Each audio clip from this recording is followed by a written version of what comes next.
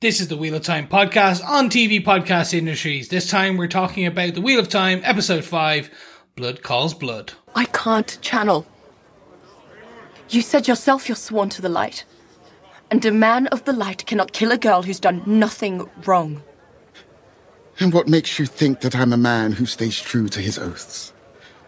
That I won't just bleed you out right here and now? If you're going to do it, then do it. But know this. I'll come back in my next life and split you from head to tail like the pig you are! You would have made a strong Aes Sedai. A wonderful ring to add to my collection.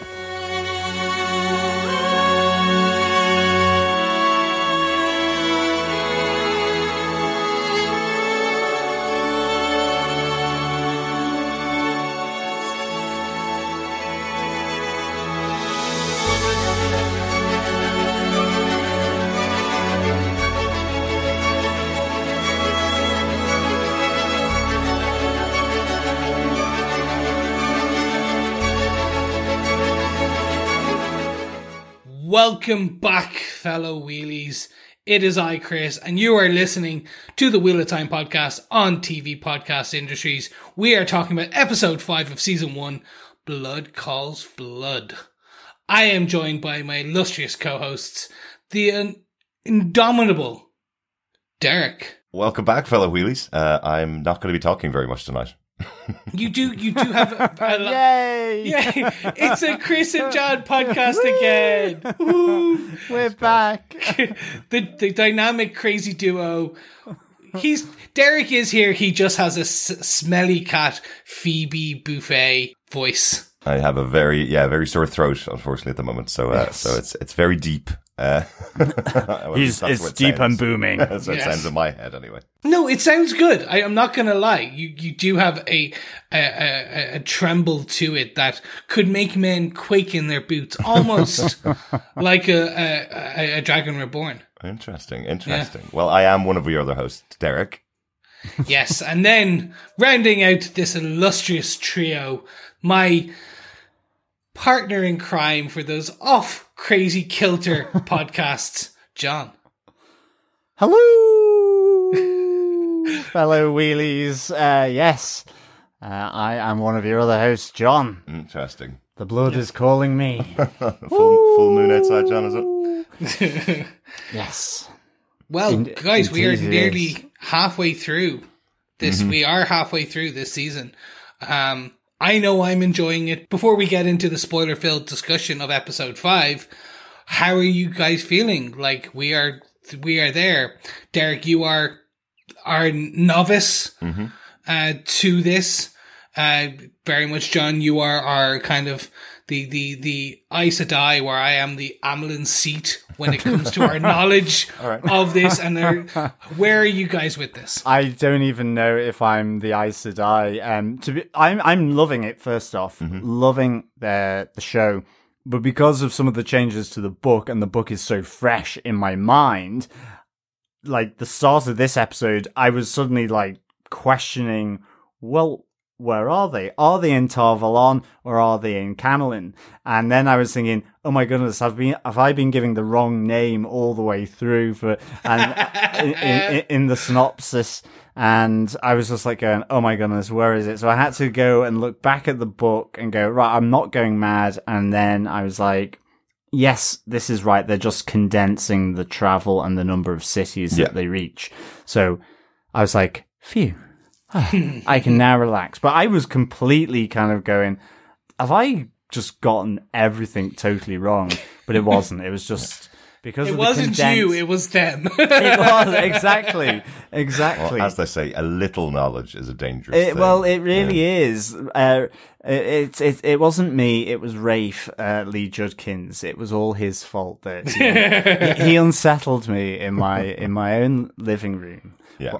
But I'm loving it. Absolutely loving the show. And in particular, this episode was really, really good. Yeah, excellent. And And I'm Derek, really so liking the world expanding that they're doing throughout the show. And I think one of the good things about the show, knowing that there's a season 2 and potentially season 3 on the way, season 2 filming, season 3 hopefully coming very soon afterwards, that really helps with allowing this show to breathe more than we get in other shows. You know, these kind of shows need time to set up their world, or else when it gets to season 3, they'll have run through only story or only action. Whereas this episode was a lot about how people in this world deal with situations, deal with death, for example. Things that we wouldn't get in other shows. It would just pass over those in the first season and kind of deal with them later down the line. So I'm liking a show like this that has time to breathe, and really enjoying the world and how it's been rolled out slowly, but with a lot of movement in some ways as well. It's going fast and slow at the same time, which is really good. And look, the book is known for it's not the Lord of the Rings where we get a 3-chapter kind of discussion on breakfast, and second breakfast and fourth breakfast. But it still had these quite large gaps of kind of travel time and discussions. So I can see why they've condensed a lot of that and kind of decided to omit elements. So, but I think personally, I'm loving it. I knew I would, but I'm also loving the fresh choices and how they've decided to, and what they've decided to condense and what they've decided to prioritize as a lore.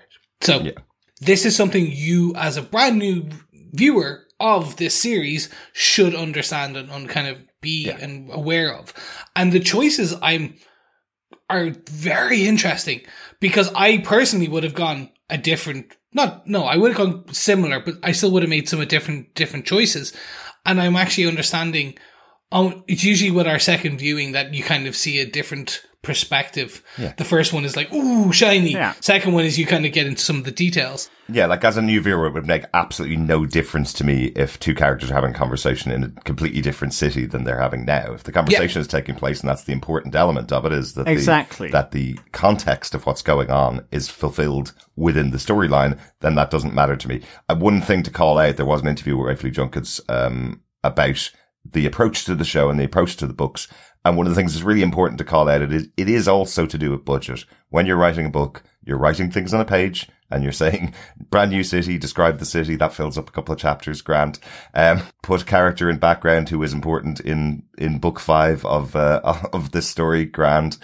He's very clear. He's not going to cast someone in season 1 who's not going to appear for 5 years when the show hasn't been confirmed for 5 seasons. So exactly. He's very clear. If someone's really important in book 5, I want to make sure I cast the right actor who is available at that time to play that role when that comes up, if it comes up. And in the same way, they're not going to create an entire city or an entire village if it's only going to appear for 5 minutes in one episode now because it's important in the future. He'll deal with that down the line, basically. Exactly. And it's different mediums. You know, the world building that Robert Jordan did was to go through the world and describe and explain different aspects of it as they move through the different towns, at least in the first book. That's what I was taking on board. Here, they can do a wide shot to show the expanse of the Camelin Plains right there and then.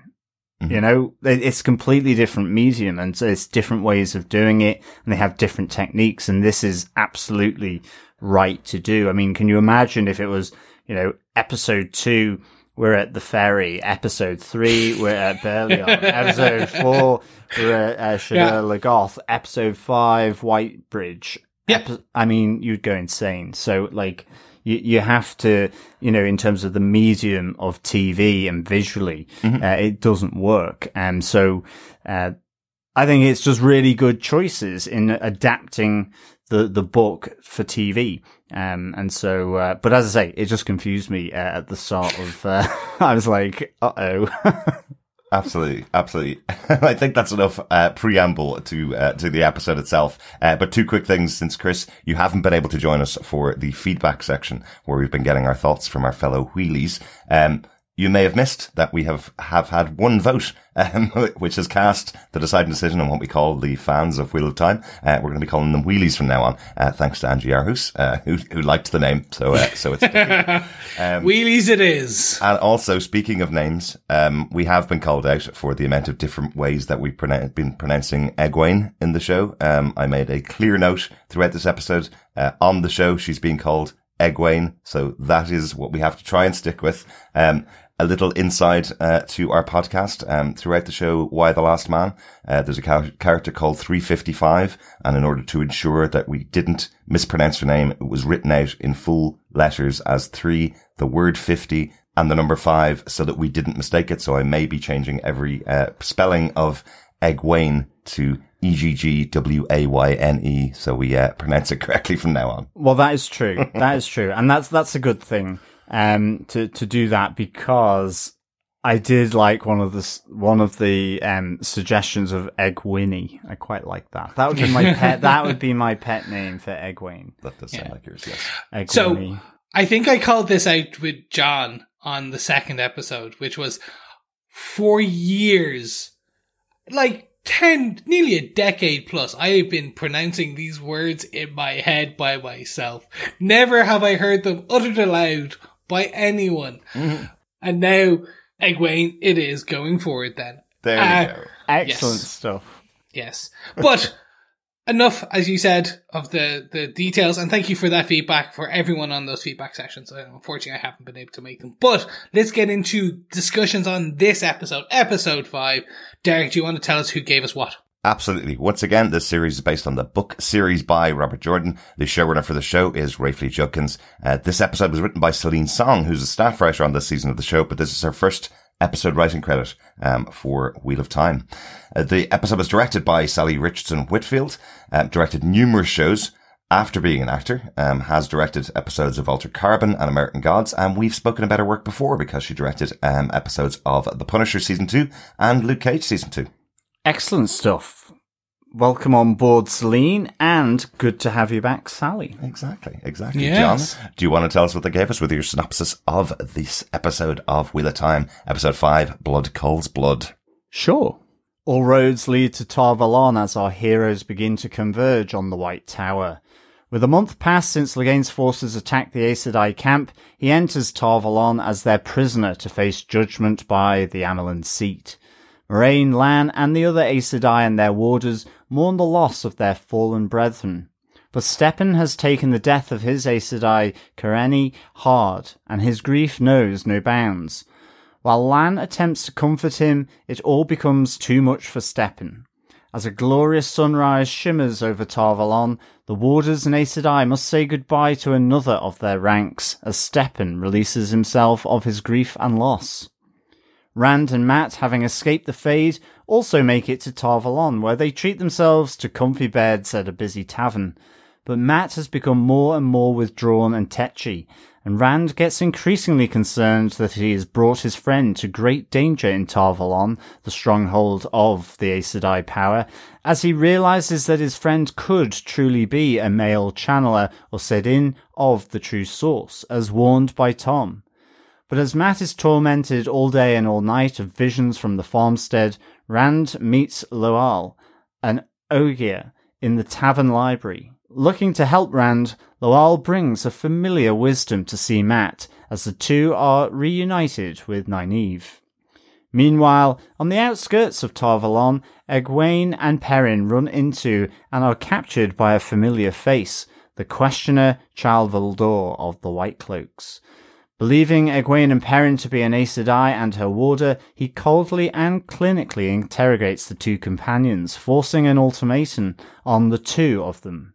Either Egwene confesses to channeling the One Power and will be killed, if not, Perrin will be killed. With wolves howling nearby in the woods, Valdor tortures Perrin and his eyes become a brilliant golden yellow. With the White Cloak distracted, Egwene attempts to use her limited control of the One Power to no effect. But as Valdor ominously approaches Egwene to take her hands, wolves start to attack the White Cloak encampment, and Perrin finds the strength to break his bonds and stand up to Valdor.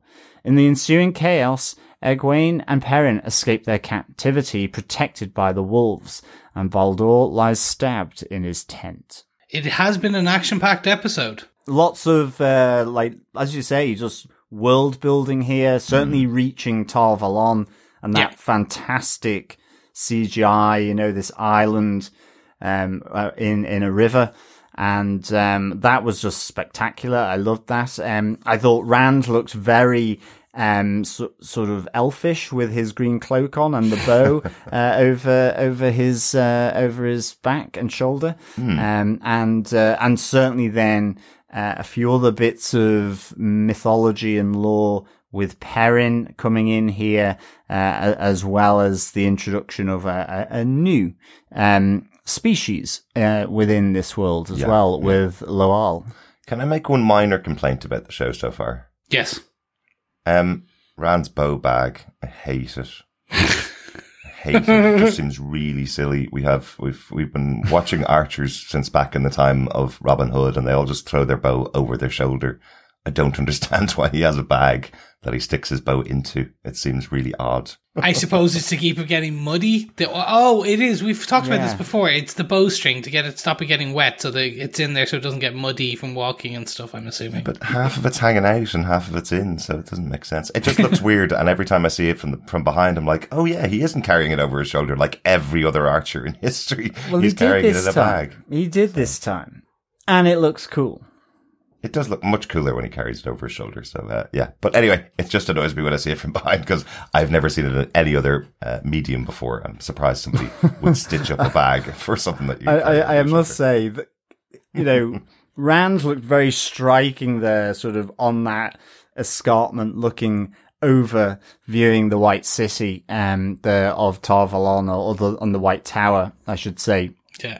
But I do really like that Matt looks increasingly more and more as though the stag do the night before was even more sort of epic than it was the episode before. Looking sort of disheveled and really with the mother of all hangovers in his kind of tatty dressing gown type cloak and coat.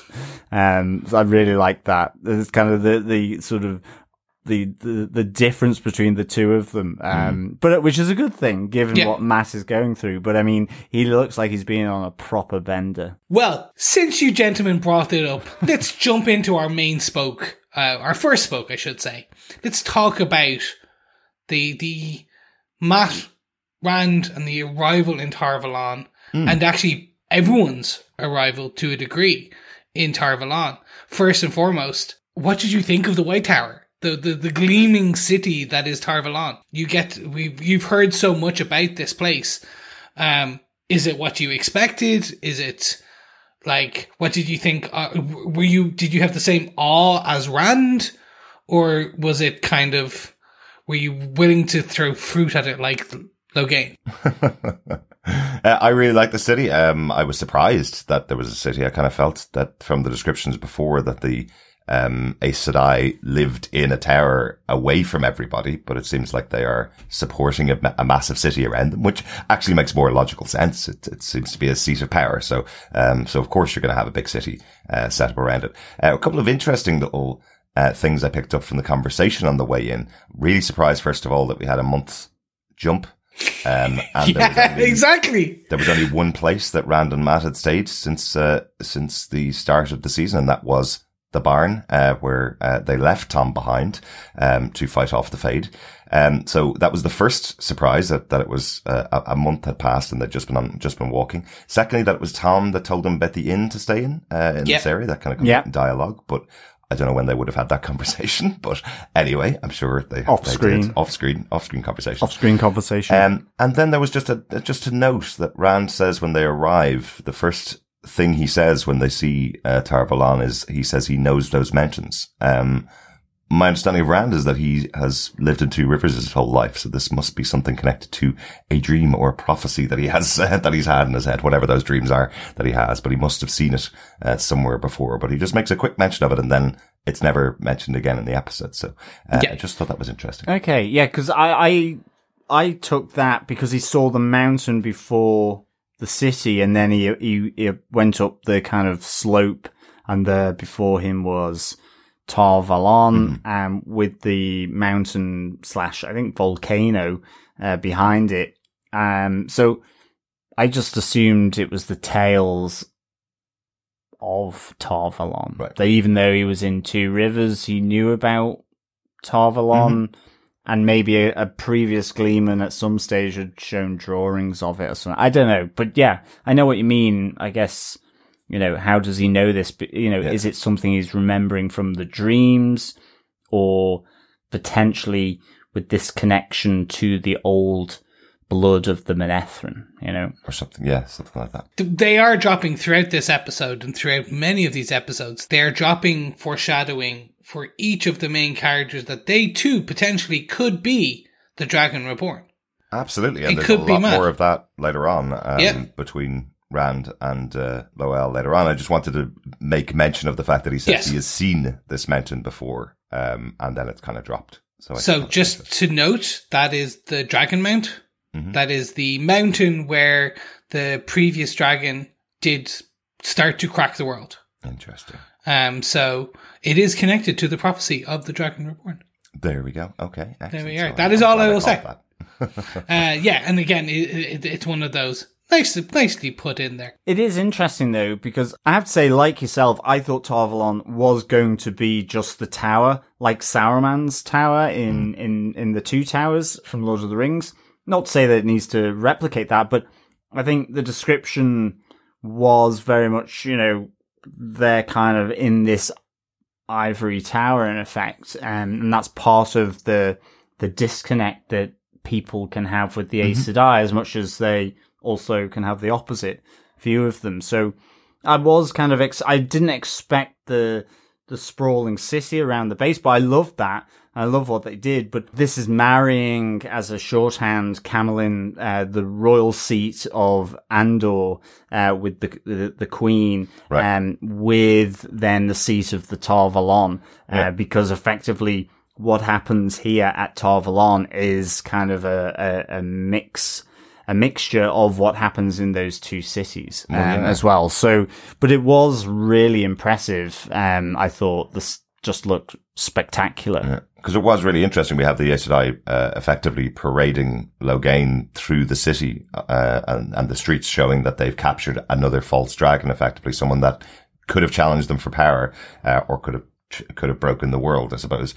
But they're parading them through the streets to get the reaction of the public, showing them how powerful they are almost. So I thought that was quite interesting. So there is, as I say, the White Tower is a seat of power, and these people surrounding them, like any king or queen would treat their subjects in the city. They have to have a show of power, to kind of show them who's in control. So, I thought that was quite interesting. And we had the usual, people staring out from the streets and throwing rotten vegetables and fruit at the prisoner being, taken through the city. So, I did like that Landrin, and one of the other Aes Sedai were sat in chairs very close to where he was getting pelted, and one of the warders said it was nice when Landrin got a tomato, sort of deflected tomato to her head. At least it's red, I guess. So it wouldn't show up on her gowns. But I really thought that sort of parade of Logain was quite good, and in particular, just that recognition across his face, to Rand and Mat, who are up in balcony. But then also that I think there's a bit of reality and a bit of Mat's imagination here, because, Mat begins to imagine or see more as you have hysterical, sort of maniacal laughing coming from Logain, almost this recognition of someone who also can channel the true source. So I really like that. But I think part of it was maybe some recognition, and then it moved into the Mat's mind. But I don't know for sure, quite frankly. But I was thinking, if it was, even though we've seen him gentled at the end of the last episode, I guess he doesn't have that connection. But I just wondered whether there was more here than I know so far. So I thought this was quite intriguing. Yeah, I don't think Logain moves at all in the cage. I think he's sitting still the whole time, and it's all in Matt's mind. So he doesn't even look up. No. So throughout this episode, the title of this episode is Blood Calls Blood. Mm-hmm. Throughout this episode, we get examples of blood calls blood. Mm-hmm. So potentially the false dragon calling the blood of the false dragon, calling the real Dragon Reborn, noticing and understanding. The two warders, blood calling blood. The two Aes Sedai, blood calling blood. Mm-hmm. The two Rivers folks coming together, Nynaeve and Rand and Matt coming back together, blood calling blood. Yeah. My assumption is it was repeatedly done like that as a fantastic kind of callback to each of the different sects, the groups. The way I took it was there was a look of recognition, the initial first shot. Yeah, that's what I did. And then everything else is Matt's brain. Addled brain. Yeah. Exactly. One of them potentially is the Dragon Reborn. Mm-hmm. So you are and this is the man who thought he was, but he understands. We don't understand within this frame of this show how much he has been told, what now he's been gentled. What can he see? What can he still see the weaves of the one power, or can he see nothing? There's a lot of lore building there. Like potentially, if Matt or Rand stands in front of him, he will say something huge. But at the same point, maybe it is all just in, and that's what I really liked about this, because I saw this and I was like, oh wow! Like there's just this ferocious kind of craziness, fanatic look, and you're like, but that's just all in Matt's mind. Yeah, exactly. Yeah. And it's good because either they're keeping the red herring of Logain going by just that, as you say, that first shot where he looks up and the return look from Matt and Rand, or he is just the red herring. Yeah. Speaking of the inn, we are introduced to another member of perhaps the group of some of the one of the character long talked about in the books, long discussed. Would he show up? Loial. Yeah. He is there. We have seen our first ogre. What did you think? I was really impressed that they kind of made a joke about how his name is clearly spelt in the book. Since I haven't read the book, I'm taking the joke as one for book readers. He's not an ogre; he's an ogair. Yes, because Rand calls him an ogre, and he goes, no, not at all. He's an interesting character. It made me laugh because he reminded me of Treebeard from Lord of the Rings. That the idea that everybody's just very hasty about everything that's going on. Why do they rush into things without properly being prepared for what to expect? I think is the line that he says, which I thought was really interesting. He's not given much in the episode here, much description and much information about who he is or why he's involved. Or what a steading is that's mentioned briefly, or any of that is. No, exactly. It's all very like whoosh. And I was like, oh wow, okay. It just seems like Rand bumps into this guy in the library and then suddenly he's involved in their business. I don't really know why. There was a little bit too much of a shorthand, I think, for introducing a character like Loial for me. And I have to say, I thought he was more human than I was expecting. He should have, exactly. So this is one thing I can see a few people going, ah! I don't mind for sure, but I just the description, I wasn't expecting that. But again, I can understand why, because it's problematic in the book, because it's almost like they have to sort of sneak him out of places and go at night and so on, and that's fine. But yeah, it was just more human than I thought. Yeah. So in the books, the Ogair are more bestial, and that's why everyone always confuses the Ogair with Trollocs, right? For example, so they are these mythical creatures, more like less human, more beast type things, whereas the Ogier are very learned and educated, whereas the Trollocs are, as we saw, care only about the next meal and don't have compassion, etc., etc., etc. So they took a lot of kind of blink and you'll miss it. Oh, he's here. Okay, cool. He's helped out Rand. My hope is that they will get more deeper into that. We will have a Basil exposition scene within the next couple of episodes where you get Rand's or someone kind of asking about the Ogier, getting that explanation for new readers or new viewers. Mm-hmm. The one that really got me was Jane Farstrider. There's this discussion about a book. About a book where a woman used to, the adventures of Jane Farstrider and how Rand had a friend who used to have a braid like that. Mm-hmm.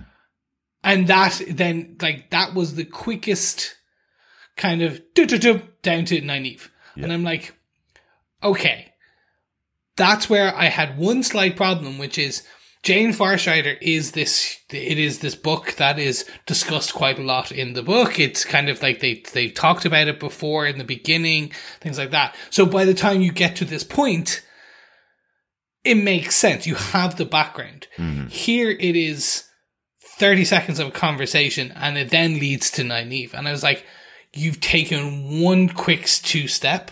But again, I think that's from me. What did you guys think?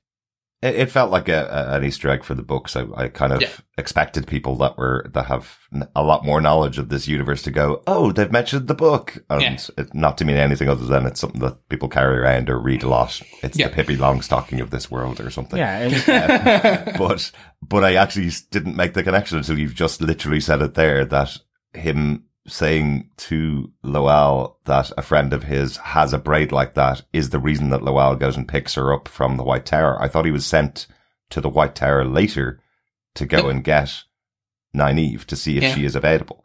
So that makes even less sense why Loal has gone there. I thought he was literally sent on a mission by Rand, go find the girl who I mentioned earlier on, who has that braid. But if it was literally from that conversation, he just happens to come across her and bring her back, that's more surprising. He basically says he was in the garden and bumped into this lady with the braid from Jane Farstrider and mentioned the two lads from Two Rivers. And that's the case. I was like, oh, you took a bit too much of a step, but okay, we'll go with it because we're traveling fast here. We have an economy here of time. Yes. Exactly, but I think this is the balance. You know, like there is an economy, but if you're going to introduce Loal and you're going to put him in prosthetics and do the actor's going to be put in prosthetics, and you've still got the library, just spend a little bit of time. I'm not saying, it's half an hour of Rand and Loal having a conversation in the library of the inn, but just have that sort of more direct conversation, rather than just simply floating through a load of stuff that, viewers just maybe aren't going to comprehend, and make, it more obvious in this case, because it can be. It doesn't need to be shrouded in this instance. It's, this is a meeting of Rand with Loal, where Rand is very accepting of him, and he is normally treated differently from other humans, and that's where this bond and friendship, nascent friendship begins. So I think they should have spent a little bit more time, given the importance of this character, at least from my perspective after reading a few of the books, and just his species. Well, let's talk about the bit they did spend some time on this in the library discussion between these two characters, which will clearly come back at a later stage because they spent so little time on everything else that this one was obviously important to them. Loal calls out the fact that Rand could possibly be an ale man, based on his red hair, and that he is different to other humans around, effectively. Yep. That's quite interesting. I haven't heard anything like that at all before. About Rand before. He's a shepherd's son, effectively, or a shepherd himself, I suppose, from the small village. Potential for the reborn dragon, but now another possible difference to everybody else. He's possibly another species entirely. Yeah. Well, we saw an Aiel in the mining town. Yep. That Tom, he was the one in the cage. And it's been floated and dropped here, and then we have this conversation, and they are effectively from the wastelands. We heard about, if they have the scarf, they're sort of mouth covering down. Oh, yes. You're probably all right. If it's up, then, they mean business and you're dead. They're potentially, kind of a bit like that they would align potentially with dark forces. But I think that's about as much as I really know. I think it's more that they keep themselves to themselves a bit out in the waste, and the wasteland. Interesting, because I definitely wouldn't have made the connection between those two, especially because, Lowell's calling him an ale man.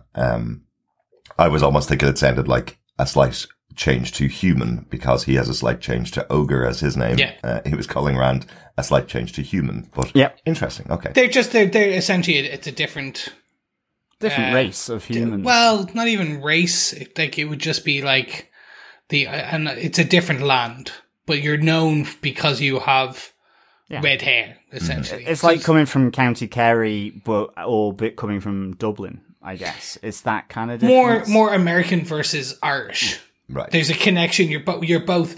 There's Irish Americans. There's American Irish, but they're mostly they're two different. Red hair comes a lot from the Irish people. And you don't see it that often. Yeah. That kind of thing. And I almost thought it was a connection between the two of them, because he was saying you're a different species to all the other people around here, like me. There is, and I think at some point they're going to get to it. They're dropping all these hints throughout this season. They are going to, at a certain point, tell the prophecy of the Dragon Reborn. And when they say that prophecy, they will, a lot of these Easter eggs, a lot of these points that have been dropped will then finally point to who is the Dragon Reborn out of the five. Yeah. So it's essentially these little things like the Aiel, the Dragon Mount, the blood calling blood, the channeling, all of those things will start to add up to a certain person.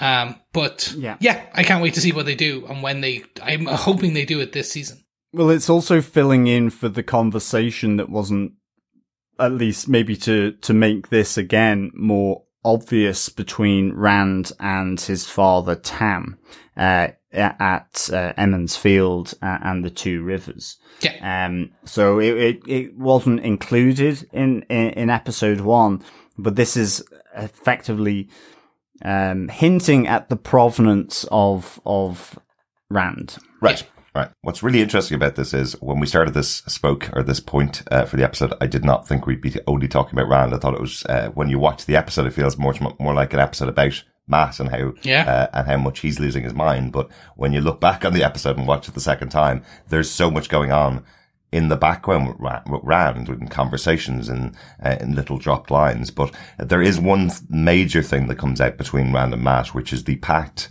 that Matt tries to create. Yes. With Rand, after seeing Logain going through the streets, he effectively says, if I ever get close to a person like that, will you kill me? Because I'll do the same for you. If you lose your mind and you are the true dragon, if you lose your mind, I'll kill you as long as you'll kill me if I'm the true dragon, kind of thing. So that's an interesting pact between the two of them.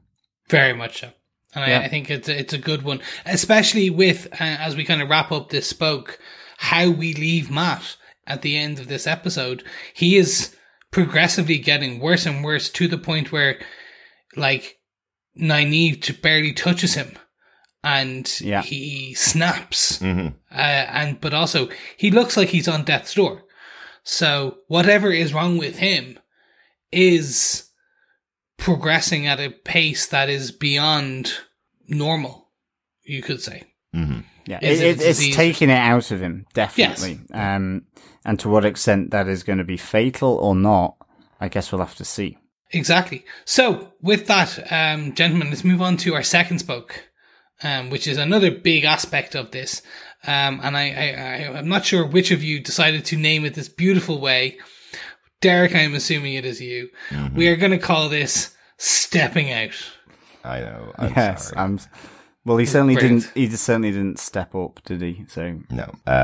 I'm sorry. It was quite a serious storyline in the episode, but I couldn't resist calling the scene stepping out. It was brilliant. I very much approve on all levels. Gallo humor is brilliant.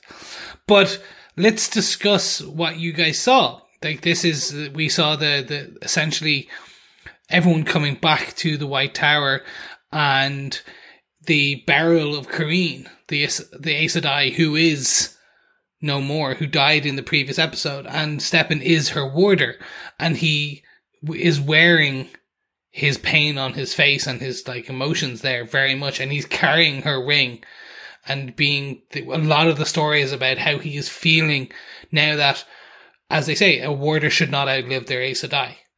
And it's him having to deal with that loss and that connection being severed. And we learn a lot about, say, Lan's connection to the rest of the warders and how deep that connection between the warder and the Aes Sedai goes, and that feeling of losing your arm. And it's interesting to how it plays out, because he even takes her serpent ring, the Aes Sedai ring, and he basically adds it back to the flame of Tar Valon and allows that gold to be put back into recirculation, essentially. But recycle. Exactly. Well, I do have a question about that. Sure. I was wondering, because it looks like this is where all rings are created for the Aes Sedai, that they're created from this pool, and it kind of comes into the White Cloaks later on. I wonder, has some of the power left that pool because some of the rings have never been returned to it? Some of the sisters who've been killed by the Inquisitor, the Questioner. Has that taken away some of the power of the Aes Sedai because they haven't had those rings returned to this pool? Because it seems like such a big moment when Steppen is melting down the ring and setting it back in at the flame of Tar Valon. It seems like such a big moment and such a big ceremony to do it this way that, while I know there is the loss of Karenni, of course, that's the big element of it, I wonder was some of the power of the Aes Sedai taken away because they never got the rings back of their former dead sisters, I suppose. Yeah, there's less, it's more symbolic. The gold itself doesn't have, power. Certain other things can sometimes have additional power, but within this, it's more of a symbolic that it's of all things come from those rings, kind of like it's the symbolism. Okay, yeah, no, I thought that was quite powerful. The melting of the ring, I really enjoyed that. I thought this was really good up to a point. Actually, I loved the burial of Karenni and all the others. Like, they bury the king of Ghealdan as well. So it's enemies as well as Aes Sedai and their warders, all being buried out. And then I loved all the rituals and ceremonies that they're doing here. I love that lore. And of course, like we've talked about before, that sense of the bond, I think you really feel it here with Steppen. And not only that, but in that sort of the final moment as well. But it was really interesting because I was increasingly thinking, because they kept talking about his future, and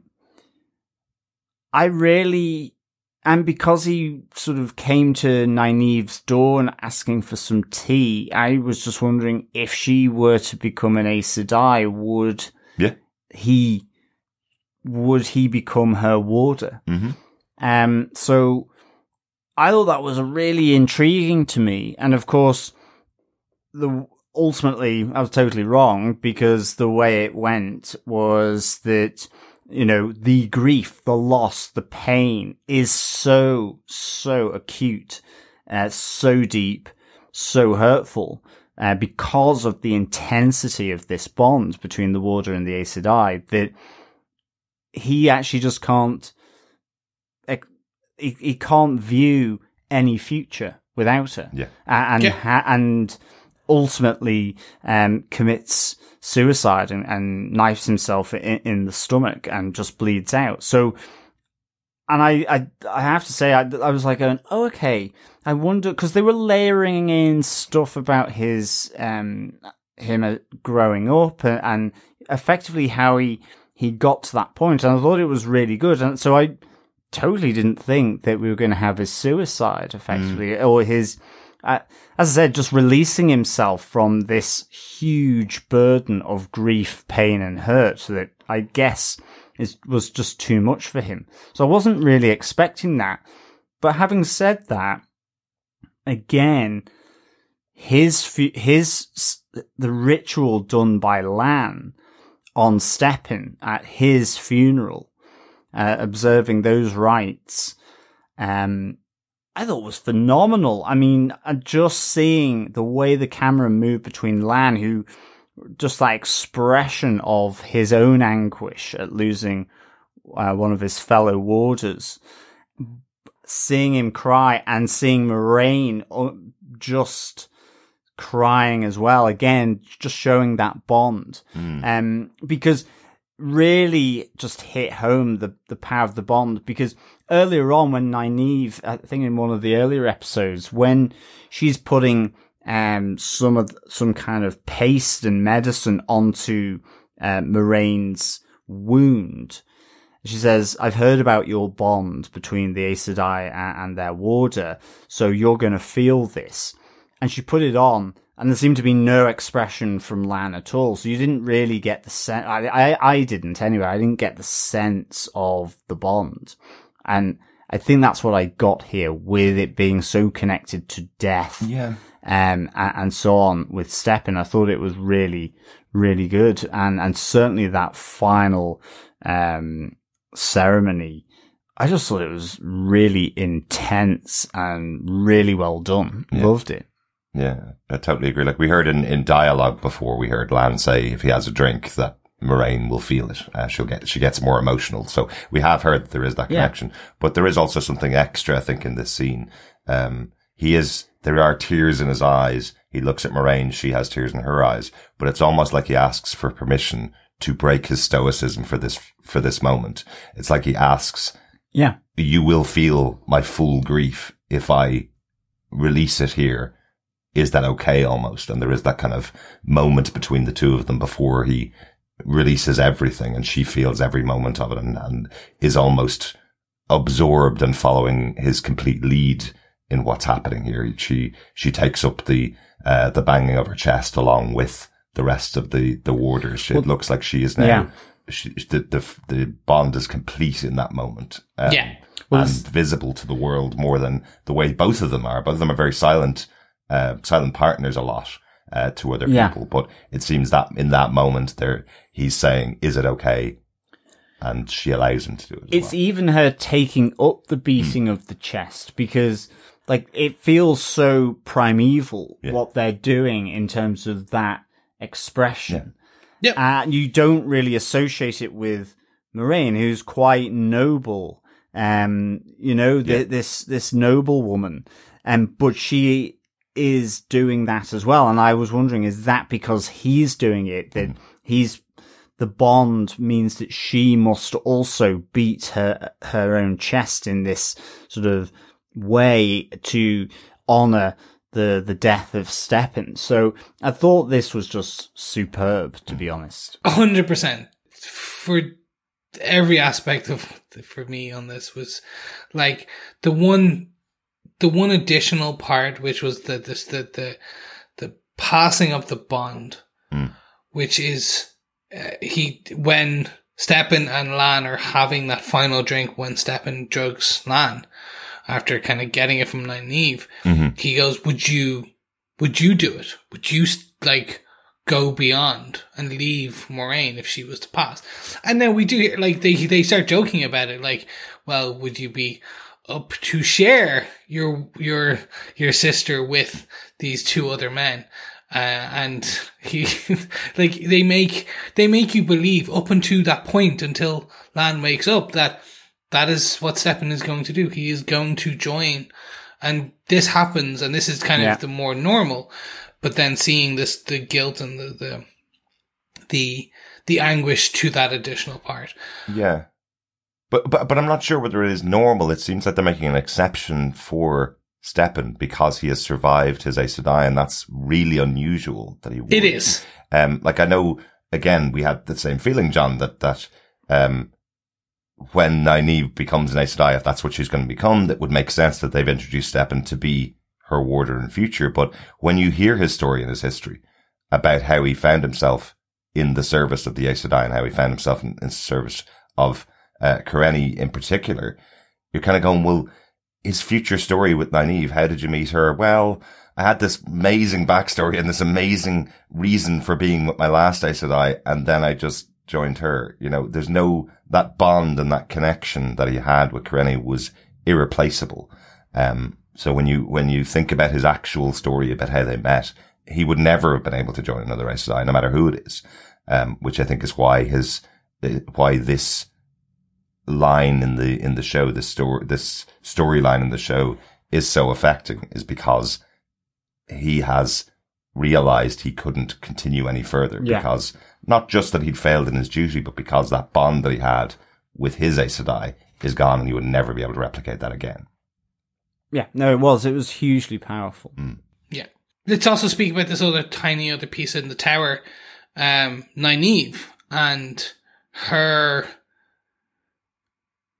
recruitment to the Aes Sedai. Yeah, interesting one. Nynaeve effectively locked in the tower, like Rapunzel. Let down your hair. Yeah, it's like, I'll be back later. Don't worry. You just stay here. And then we have Liandrin coming in to investigate and work out what's going on here and how she can use to her advantage, is what it seems. Yeah, pretty much. And then just lets Nynaeve out to go for a walk and disappear into town.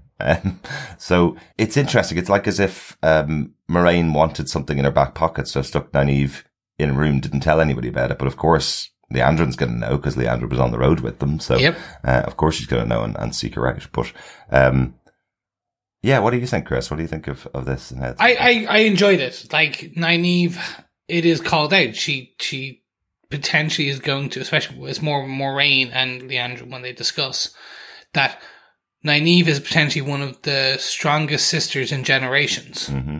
Like this power, and any order within the Aes Sedai who gets her as a novice will be huge for them, because and we also hear more throughout this that Liandrin is building a lot of sway in the tower.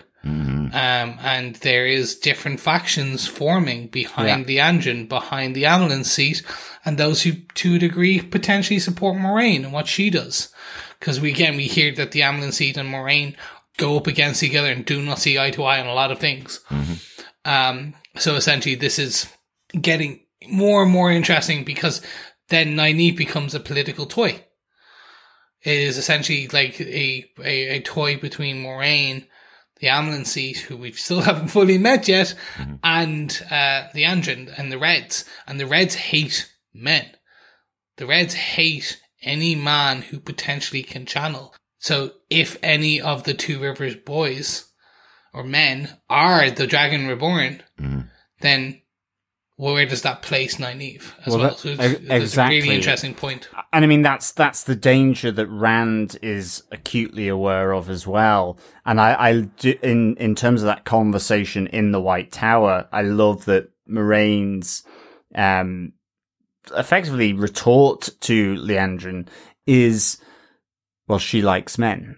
She doesn't despise them like yourself. And we also do get that the Yellow Sisters are effectively the medic and the ambulance service of the Aes Sedai as well in this one, because her first use of the one power effectively healed everyone from the wounds inflicted by Clegane. So I thought, again, another little bit of world building in terms of these the colours of the different Asia of the Aes Sedai. So again, yes, we now have our 999 call for the Aes Sedai.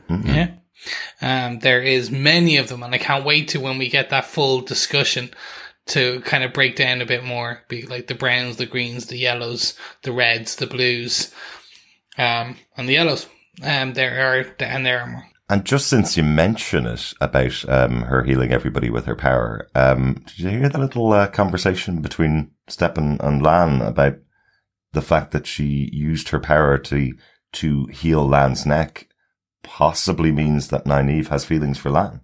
Yes. That's an interesting little development there, considering Lan is effectively bonded. Married. Again, it's almost like a marriage. He is connected directly to Moiraine. Yeah, and he kind of says, that's on her. That's on Nynaeve. It's nothing to do with me. That's her feelings, her emotions, and she'll just have to go find somebody else, basically. Yeah. But three's a crowd is not necessarily in the dictionary of the Aes Sedai. Even though I know Moiraine isn't green, she's blue, but I guess you can get greeny blue, turquoise seas. So I was just wondering, not three's a crowd in this case. Maybe. That's more with warders, but we can discuss that at a later point in the rewarders. That's true. The warders, but let's move on. Anything else on this spoke, or are you happy to move on to the third and final act of the spoke? I think we're happy to move on. I think that's everything from the point about poor old Stepan. Yep. Beautiful. Spoke 3, here we come. Let the spoken word come from Chris. Yes, let's discuss the White Cloaks catching Perrin and Egwene. So we this is a good one. This is an interesting. We do see how the Tinkers, the Tuathawan, stand against the White Cloaks as they come to. They are very close to Tar Valon, by the way, as well. So we hear this. So that means the White Cloaks, who are at odds with the Aes Sedai, are also close to Tar Valon, which is interesting since they do not get on. Well, absolutely. But the Tuathawan basically form a peace shield, allowing their bodies to act as the shield, eventually stopping the White Cloaks, the Children of the Light, getting or catching Perrin and Egwene. Yeah, it's definitely interesting. Well, as they say, they stop up until a point. For a minute. Yeah, exactly. Literally a hot second. Yeah, I think just the way the episode was playing out with everybody meeting in Tar Valon, I thought this was the use of the Tuathan was to... That's how they were going to be used in the story, was to block the White Cloaks from catching Perrin and Egwene, and then they would turn up in the city. I just thought that was the way it would, that's the way it would play out. But, it turns out to be much more brutal. Yeah. Than I expected it to be. With Perrin and Egwene being effectively taken in for questioning by the questioner and him torturing, Perrin and effectively saying to Egwene, the choice is hers. Either, she isn't a channeler and can't channel, and that means Perrin's going to die, or she can channel and then she dies and he'll be released free. Yeah, pretty brutal. Absolutely. I mean, he's nasty. He's nasty. And I have to say, I want to give Abdul Salas, who plays Charles Valdor, absolute props. I think that cold, sort of almost bureaucratic sort of harshness and ruthlessness is he just puts across so well. I mean, I was there going, I really would not want to be in that tent with him. And him dissecting the suckling pig whilst he's, we've had the spiky bird that he's eaten in one mouthful. Now he's got effectively a baby piglet that's been spit roasted, and he's dissecting in front of Egwene and Perrin, almost foreshadowing him going to dissect Perrin in that kind of catch-22. One of them is going to die, whatever they decide to show and tell, ultimately, or not for Egwene. And so, yeah, it was just really brutal, and it really gave a great sense of tension, I thought, here with him, because you just knew it potentially wasn't going to end well, and you were like, how are they going to get out of this? And part of it is something that I've been waiting for a long time, which is the golden yellow eyes of Perrin, and that seeming connection with the wolves that we've seen them loitering around him in the other episodes, but here we saw him licking the blood of his leg and licking, more than loitering, exactly, and guiding him. Licking, loitering, guiding, yes, and this was, I was waiting for this, so I was really pleased with how this was shown. Just, I guess that shock, of Valdor effectively slicing up his back, and the trauma, because we do here have him, confessing to Egwene about killing his wife as to how it went down, even though it was by accident, it was a reflex.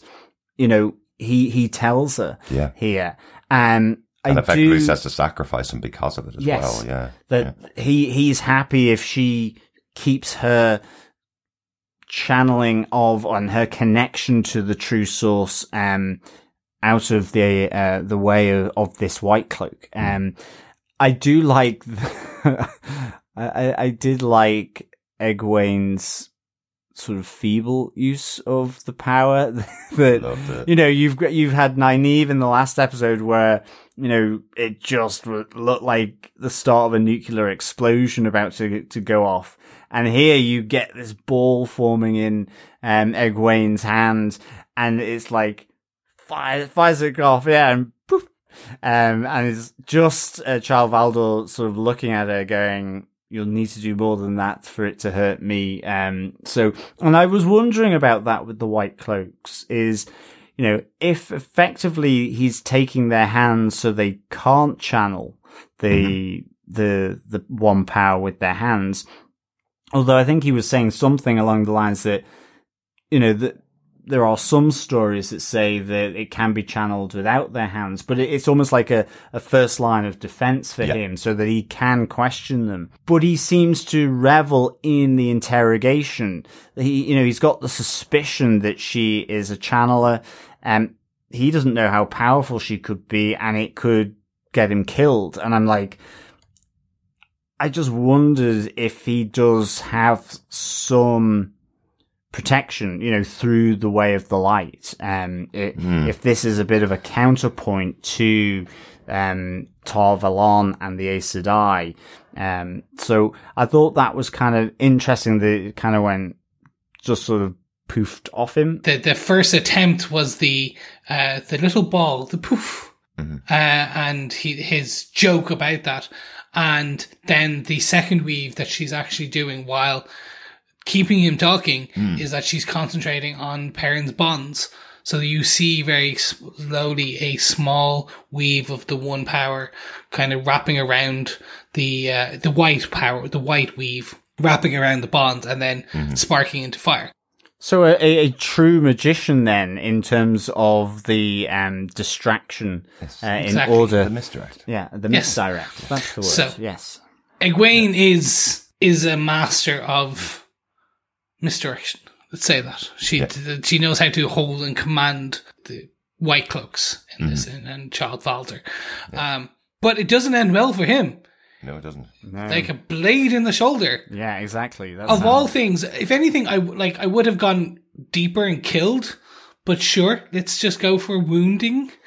Some of the other folks do not get away so lucky. No, they don't. A wolf to the neck, We see one gentleman definitely, I'm running out of the tent. Oh no, I'm getting pulled back into the tent. Really cool. Yeah. Really I was waiting for the wolves. I was waiting for this. And seeing Perrin Goldeneyes on screen was a moment for me. Yeah, same here.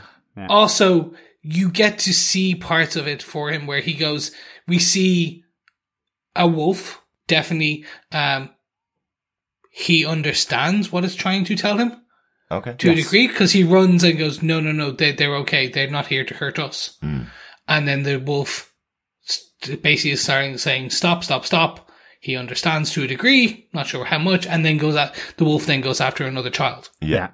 I really enjoyed as well, because the wolf attack, fab. Yes. But I love that all the way through these scenes in Child Valdor's tent, whilst he's being brutalized effectively and sliced, that you have the sound of the wolves wafting in from the surrounding woods and forest that they've put there, and they've set up camp. So that was just a really nice touch, to be honest, because it felt like you could feel that energy sort of building with the wolves until the attack, and certainly with his eyes turning this golden yellow. So this was, I agree with you, Chris. For me, this was a moment that I was really looking forward to. Yeah. And I'm going to give a quick hat tip. So every now and again, this show is beautiful to look at, like the first view of Tar Valon and the Shining White Tower. And then, surprisingly then the battle, say in the last one, the big battle with the One Power and the folks. But here, for me, one of the biggest ones, which I didn't expect, was just the wolves fighting, because it could have looked, they had wolves running around, and obviously those wolves are CGI'd. It could have looked pretty bad, but getting these multiple wolves running and attack dogs and making them look like wolves and things like that, well trained, fantastic, I think. Excellent. Yeah, really, really good. But there's a lot of lore, I guess, to come that will be explained with Perrin and the wolves, and certainly, there is a character from the books, and I know it's probably through economy. I actually felt the character was really important because of associations with other people within the world, even in book one. And I suspect that this person, maybe this mentor for Perrin, may come in somewhere else again, like how we talk about. But it's another nice sort of element that's been added to Perrin, in the same way, I think, with Mat with the dagger. That there's these different elements that are building to these three lads, as well as with Egwene and with Nynaeve, and it's building really nicely. I think. Yeah, I'm kind of there with it because you guys are excited about it. I'm kind of guessing what's going on and piecing things together. I suppose one of the challenges for me is that I don't know how this works in this world, and I need more information about that. We have Perrin walking along with the Tuathan, and he's giving out to them going, why are you letting your wolves feed on everything they come across? You're destroying the environment. You're letting them attack everything. And then they're coming in and killing the White Cloaks, and he's got the yellow eyes. I get all that. I saw all that on screen, but I'm getting no connection in the storyline as to what's actually happening and what it could mean. I'm guessing that because there are things like werewolves in other horror stories, that it's something like werewolves, but I don't know how that works in the Wheel of Time world. I don't know whether he's someone that controls wolves, or is that what the Tuathan do? That the wolves are all not humans transforming into wolves, that they're just controlled by the Tuathan. I just need a bit more of that for this moment to make sense and to matter. So I'm sure we're going to get it in the future. At the moment, it just feels like, ooh, that's a bit weird. Where did he get the yellow eyes from? And why aren't the wolves attacking him? Oh, I guess they're friends. The Tuathan are in control of them, and he was with them, so he's not going to attack them. I guess that's what it is. But I need more to be excited about what's going on with Perrin, other than something weird's happening to that guy. No, I agree. Welcome to the Wheel of Time. Something weird is happening to that guy. Yeah, exactly. I definitely agree with you on that.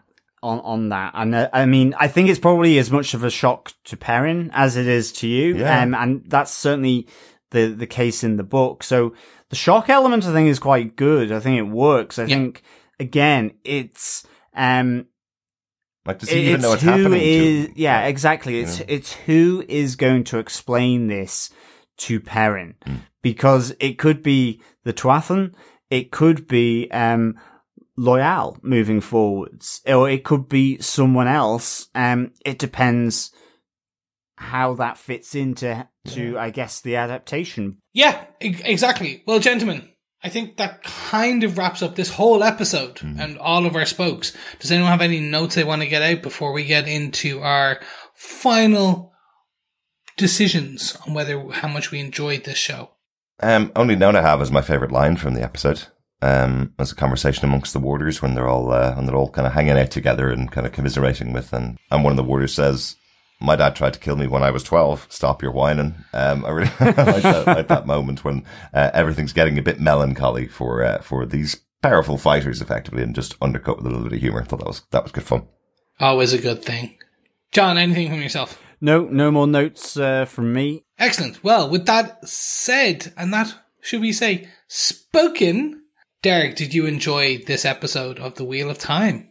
Yes, I did. It's the right kind of episode for this kind of show. I mentioned it right up front. This is the type of thing I expect from a show that's going to last a few years, to take some time to develop the world and develop what's going on. My one hang up about Perrin's side of the story not even having enough of that world building to it for any of it to matter to me at the moment. That's my only hang up, but I'm sure we'll get that as the season goes on. I have definitely been enjoying the episode so far, though, and looking forward to episode 6 next week. Excellent. John, did you enjoy this episode of The Wheel of Time, Blood Calls Blood?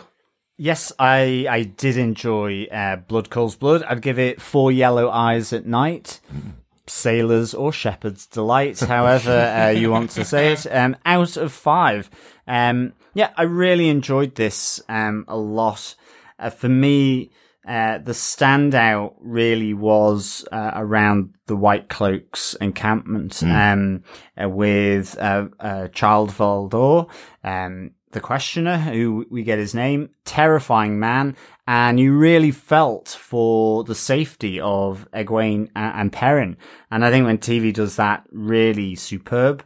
You get the reveal of Perrin's yellow eyes, his golden yellow eyes, and that connection with the wolves that has been hinted at through. So that was exciting for me. I really, really enjoyed that a lot. Saying that, I to Derek's point, I do think that there are some elements that I know they have to race through 15 books in 8 seasons if all goes to plan, and I understand that.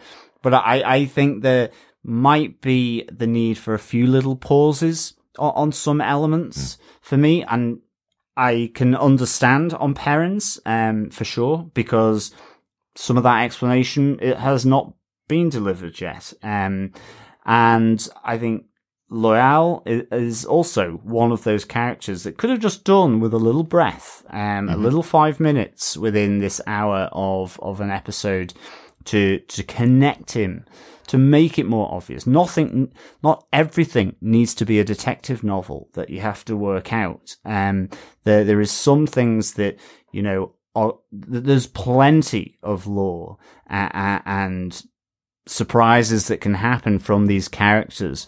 But I think first meeting them in that way, because it felt a little off with Rand, and yet it is, to me, a really nice relationship within the books. And so, but having said that, I love what was added there.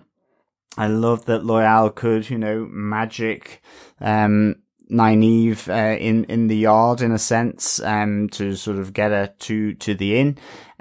So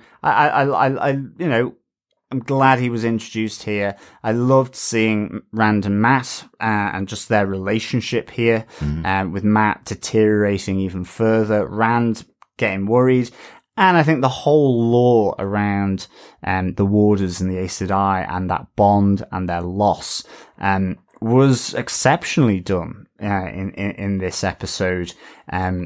Especially with Stepan having committed suicide because of how bad it was, and then seeing that bond still burning brightly with Moiraine and Lan. I thought that was really, really, really good. So yeah, this is for Yellow Eyes at Night, Sailor's Delight. So Chris, did you enjoy? What did you think of this episode of The Wheel of Time? Yes, very much I enjoyed it. I can't add much to what you guys have said.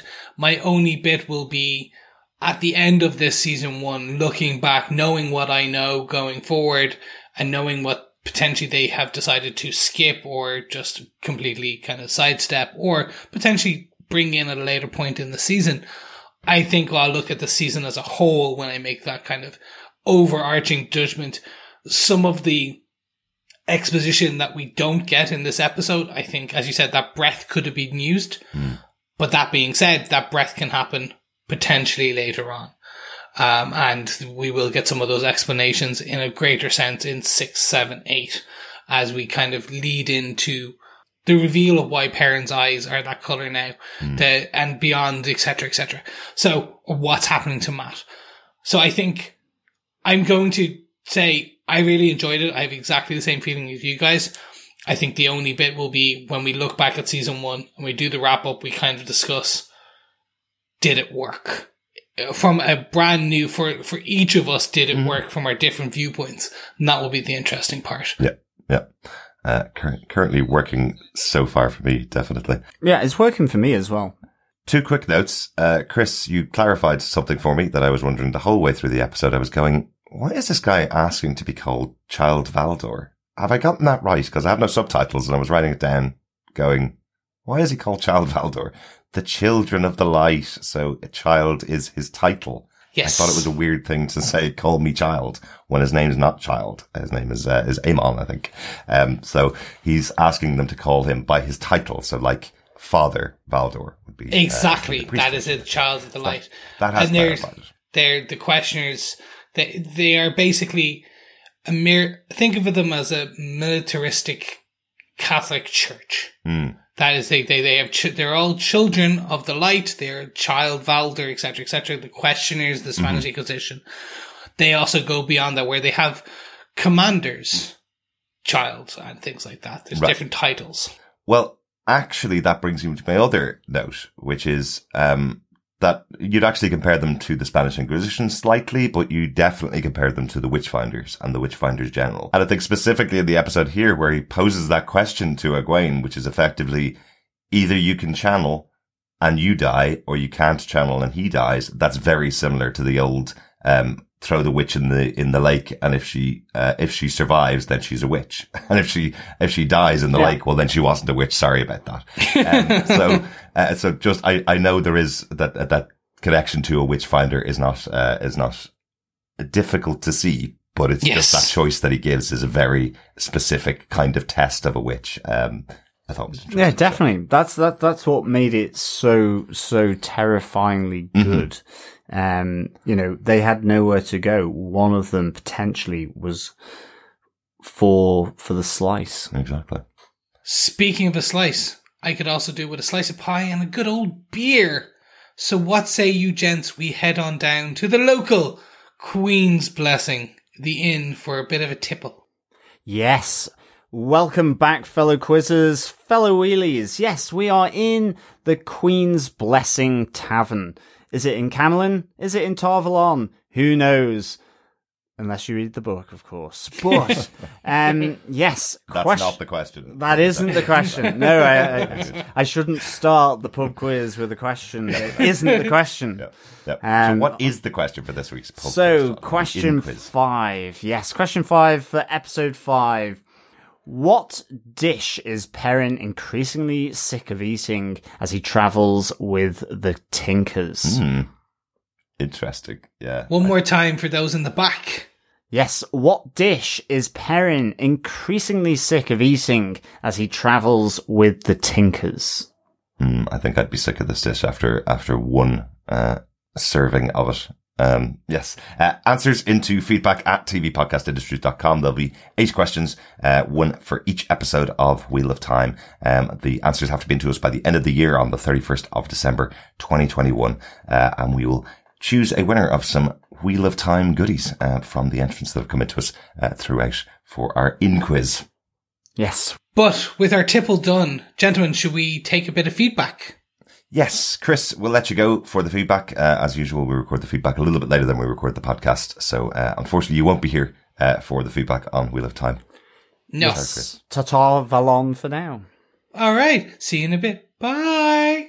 Thanks, Chris. First up, we have an email on our feedback section from Christina of Black Girl Couch Reviews. She says, "Hello, lads. I am sending this ahead of episode 5 just to gush about how much I enjoy your discussions and coverage of the show. I've not read the books, but I find myself immediately immersed in this world of magic. I just have to shout out the casting department and Wayne Yip, the director, for doing an outstanding job on the show so far. It's rare that side characters are as rich as the main cast. I found myself, evil as she turned out to be, truly invested and empathetic towards Dana. Ela, in a short period of time, has had a profound effect, and Aram is delightfully charming, even if he is trying to steal your girl, Rand." Speaking of Rand, he's totally the dragon, right? I'm basing this on nothing other than the fact that the dragon is supposed to shine brighter than the sun, and Rand's a redhead. While Nynaeve is certainly my fave and clearly powerful with the light, methinks it's not as problematic if the dragon were a woman as much as it would be if it was a male, so I'm sticking with my theory. Every time I see Perrin, he warrants a hug. Is it wrong that I'm throwing my panties at every man in this show? Keep up the great work. Can't wait till your next drop, Christina. Thanks, Christina. Is it wrong, John? Absolutely not, Christina. I am also throwing my own panties at most of the men in this show. Absolutely. They're certainly dishy. Yeah, they certainly are. Good casting. Yes, absolutely. You've got the Marvel abs. This is the dishy wheel, I guess. Yeah. A smorgasbord of fine fellows on the screen to look at. Yes, Aram most certainly is charming for sure. He would definitely talk the belt off me, I guess, something like that, along those lines. Anyway, hang on a second, you're not supposed to say that with your fiance. Well, no, that is true. You know what I mean. Though. He's a charmer, and I'm totally with you on Dana.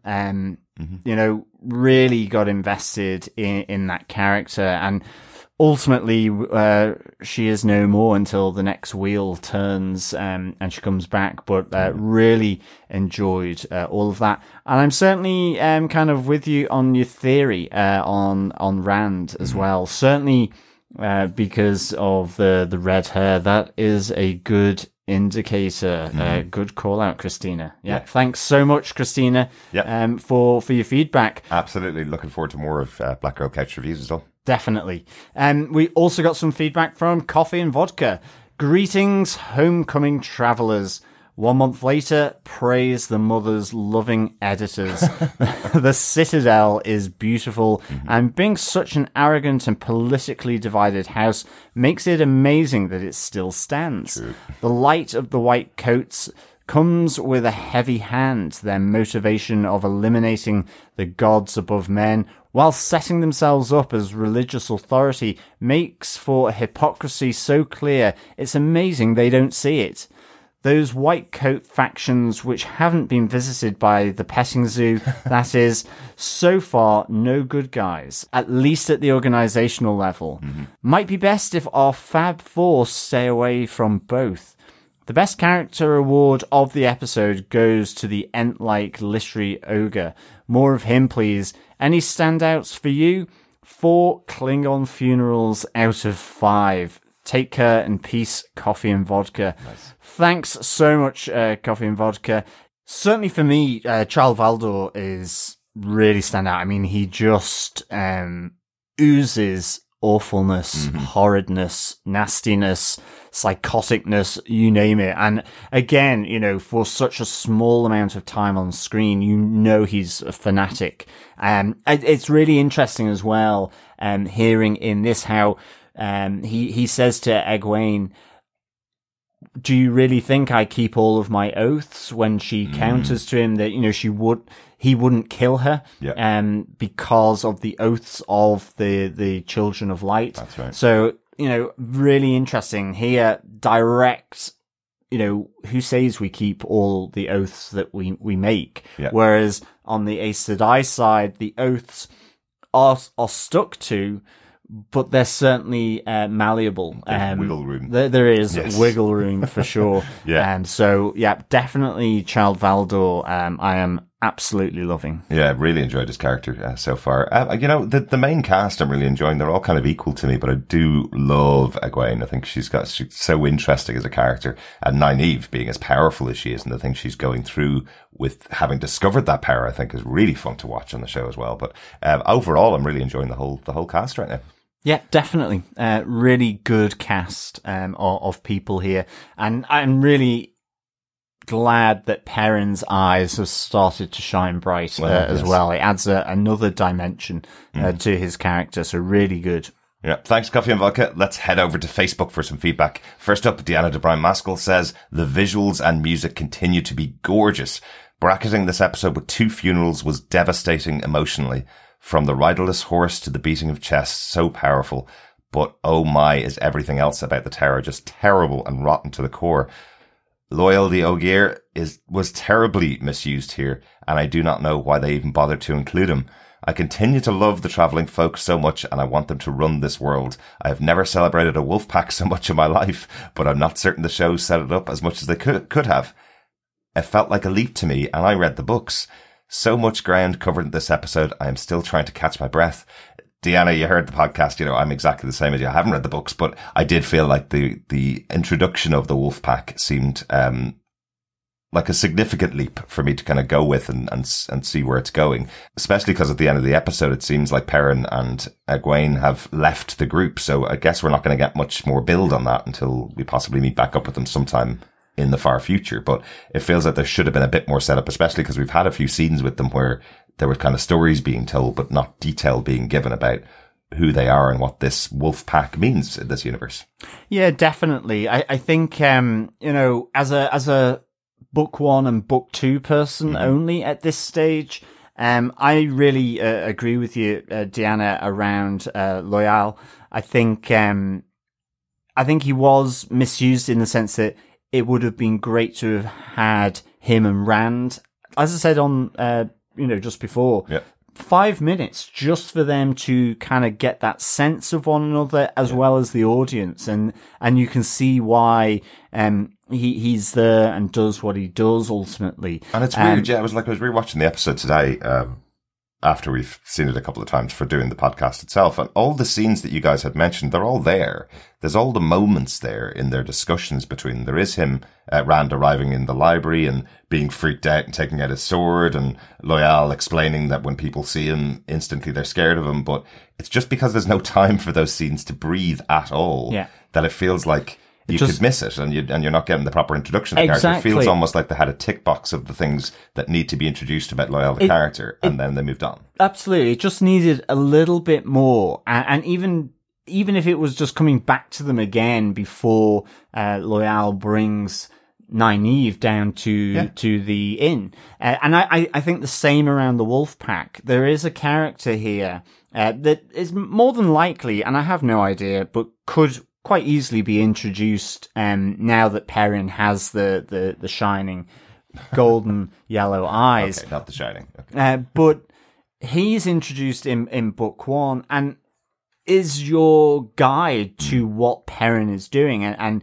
so gives more detail, is more rounded. And so I really think they kind of missed that. I think there's just a few things that, and again, adapting such a massive book and series of books, these choices have to be made. I'm just questioning those choices from my own perspective, but it doesn't alter how wonderful I'm finding this adaptation and this TV series. So yeah, thanks so much, Deanna, for the feedback. Really good, as always.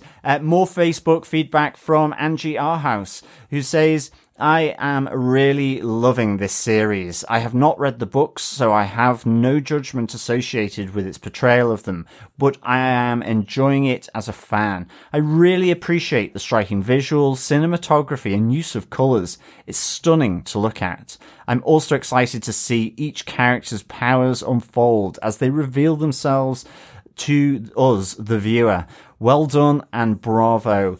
I absolutely second that, Angie, as well. You know, it is just so epic, and the whole thing feels fully realized as a world. And that is one of the tough elements in fantasy to do, because you're creating worlds. It really needs so much shorthand as well as longhand in this, and it's getting that balance right. And just those elements around the costumes, the cultures, how you do a wide shot, the music really builds to and adds to that idea of this world that we have been introduced to. So really good stuff. Absolutely. And our more than regular shout out to the X-Ray feature on Amazon Prime. Definitely. After this week's episode dropped, they put out 4 making of documentaries. They're only about 4 or 5 minutes long, but there's 2 on the costumes, 2 on the music, and they're both fantastic. I suppose the music one and the costumes one are both fantastic. Check them out. You have to go to primevideo.com on a browser, on a web browser, rather than doing it on any of the apps. For some reason, it doesn't seem to work on the apps. I really hope they work out a way to get those out to more people, because I was saying the other day after watching them, they really felt like the level of quality of the production of these behind the scenes pieces feels like the Lord of the Rings, Peter Jackson ones that they did for all the Lord of the Rings movies. They're of that level of detail. Definitely. Seeing how the costumes are put together, you know, a simple costume like the Red Ace Sedai costume looks really plain on screen sometimes. Well, not in 4K. When you watch it in 4K, you can see the detail, but when they show you what the costume looks like and the influences in it, it's fascinating to see how much detail's in there. Definitely, this world. Definitely. That was mind blowing to me. I really felt that the Red Aes Sedai, Lyanna, the costume was almost like a very plain red tunic, and then the X-ray look at these costumes of the Red Aes Sedai, and indeed Moiraine's shoulders to her own blue outfit, the detail involved in it. Was incredible. So definitely worth a check out. I second that as well. Yes, and even from the music side, they have Lauren Balfe, who's the composer. They have the instrumentation that's used to create the stunning soundtrack to this show. Really, really interesting. They also have an interview with Tom, the actor who plays Tom, talking with him about how he came up with that excellent song from episode 3. Really, really good stuff. So check it out. Definitely hope that they can put together a package at the end, maybe, and it's like a 2 or 3 hour behind the scenes tour, because there's so much more detail that would be great, and so much more I want to watch of that as well. Yeah, that would be great. Thanks so much, Andrew. We have one final piece of feedback, a voicemail from Steve Brown back from his Thanksgiving holidays. Over to you, Steve. Hello, TV Podcast Industries. This is Steve.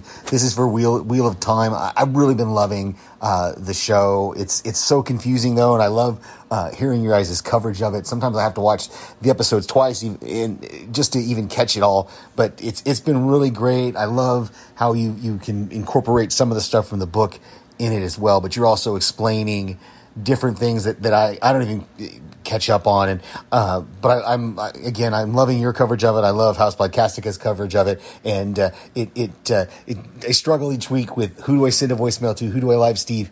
And so this week you're getting a voicemail, and they're going to get the live Steve. Maybe next week I'll send you guys a live Steve and send them a voicemail. We'll see. But again, loving what you guys are doing, and can't wait to hear this week's episode. The last ones were great. Thank you so much, Steve. Yeah, great to hear your thoughts overall on the series so far, because I know you've been away and I've been unable to send in any of your live Steves or voicemails to us for the show. But I'm really glad you're enjoying it. I hope the way that we've set out the podcast, with me not knowing anything about Wheel of Time and basically asking the guys to give me a kind of rundown on things I may be missing, I hope that's helping you as much as it's helping me.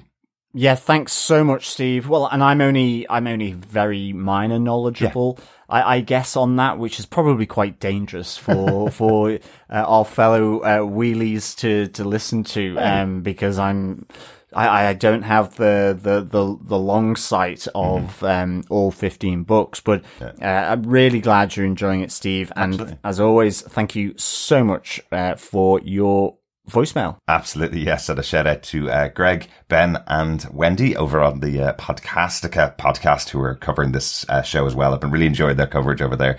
Greg reached out to us. John sent us a message after he'd been recording the episodes. He was driving back from Thanksgiving and was listening to our first podcast on TV Podcast Industries Wheel of Time, and he was laughing about the fact that the two of us were struggling so much through that first episode, and you were helping me out, but didn't have all the book knowledge because Greg's a massive fan of the books. But he was really enjoying the coverage. He says it was great fun to hear the bits that we were stuck on that he may know because of his knowledge of the books. So. As I say, a little knowledge is a dangerous thing. Luckily, in this case, and for myself, it is directed at a TV show rather than something maybe a bit more critical. That's it. But loving this show. Absolutely. Definitely. Absolutely.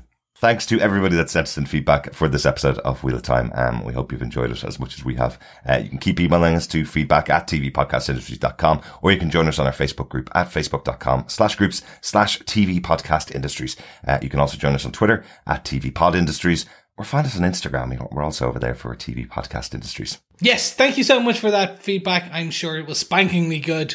But do you know what else is spankingly good? Supporting this Wheel podcast. Do you know why? Because you can go to patreon.com/TV Podcast Industries, where you can support us for $1 bill or a single coin to help a weary gleeman get his podcast out into the world.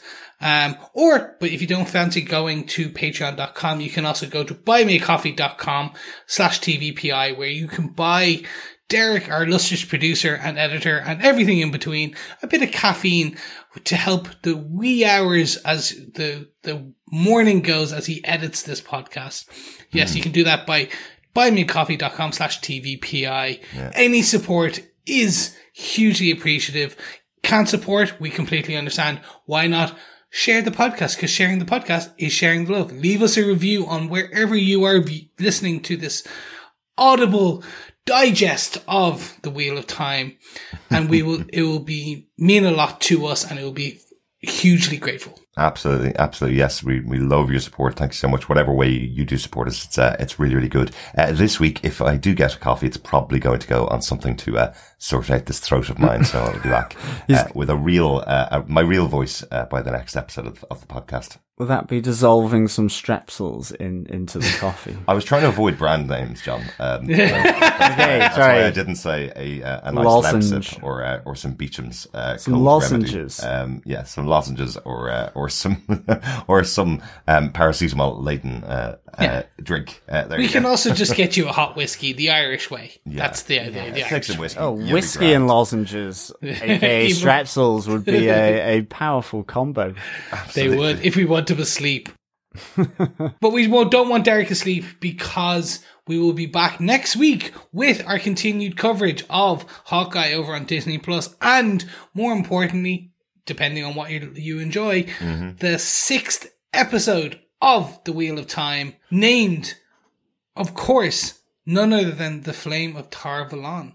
Where have we heard that title before? Who knows? I think Chris said it earlier on the episode. Yes. I think I have. And exactly. I am prophetic. Yes, looking forward to our coverage of the next episode of Wheel of Time. Thanks so much for joining us, Wheelies. Yes, thank you, Wheelies. Remember, there are no beginnings or endings, but this is the end of the podcast. Keep watching, keep listening, and keep wheeling. Bye. I like keep wheeling. Bye. Bye.